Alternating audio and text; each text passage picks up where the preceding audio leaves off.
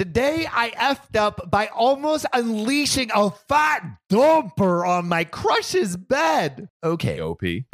Sounds like a crappy situation. Over the summer last year, I started talking to the most gorgeous girl I've ever seen. I mean, I consider myself to be a pretty good looking guy, but she was out of even my league. Woo! All right, OP, talking yourself up. Okay, self-love. I see it. After a few days of talking, we decided to meet up. And even though she lives about two and a half hours away from me, that's fucking long distance at that point, I still wanted to see her. Aww. A big game was talked by both parties prior to meeting as far as our skills and enthusiasm doing the horizontal shuffle. Oh, yeah. And I was wildly attracted to her. So I figured, sure, F it. I'll take the drive and just see what the heck happens. Let's do it, baby. Let's do it. Let's see what happens. While texting her, she says, we can go to a Mexican restaurant by her house. Great. I love Mexican. I enthusiastically reply that I'm game. And eventually the dark cloud that is reality sets back in. Dun, dun, dun. That dark cloud seeping from all areas.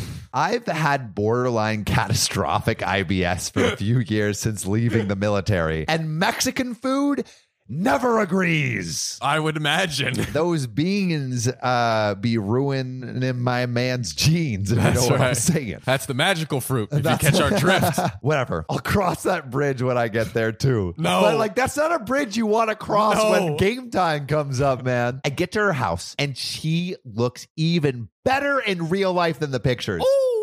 Girl looking like a dream. Oh, yeah. That I never want to wake up from. I mean, she's wildly attractive.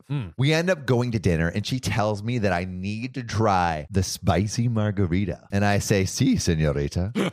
Being a normal whiskey drinker, I've never heard of such a thing, but I do know spicy crap will set off the eternally burning inferno that is my stomach. But I don't want to be rude. This girl's so pretty. I just want to please her. I just want to please her and not please my bowels. Come on. Well, God knows the bowels need pleasing. Yeah, they do. Or you're going to be squeezing. Get to pleasing or you're going to get to squeezing.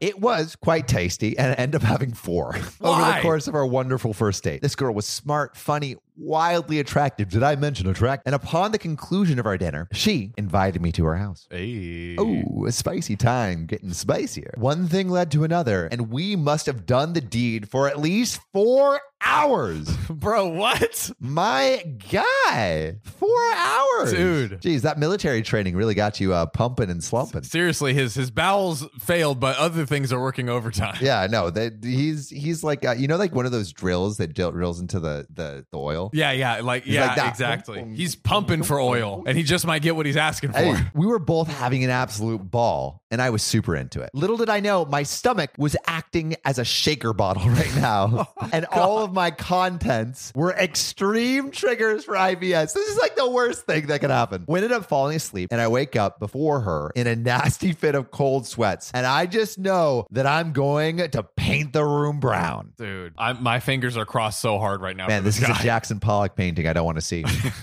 I end up moving around just enough for her to wake up. And like the angel she is, she offers me coffee, which I gladly take. I use her exit as a scouting opportunity and find the guest bathroom, which had no toilet paper in it. How? No! At this time, she comes back upstairs with the coffee and catches me in her guest bathroom, which I play off as I'm just washing my face, not trying to unload a freaking biohazard in this room. As we lay in bed, the only thing I can focus on is not liquefying her entire bed into one massive brown slip and slide. Clench those cheeks, my guy. Finally, she announces she has to let her dog out, and I recognize this as my opportunity to escape. Aha! I spring into action and run to the master bedroom and wrap a 20-foot piece of toilet paper around my chest like it's a bandolier and sprint to the guest bathroom where I proceed to begin evacuating my bowels before my butt even touches the toilet seat. I mean, I crapped so hard, I actually think I moaned a little bit like, ah.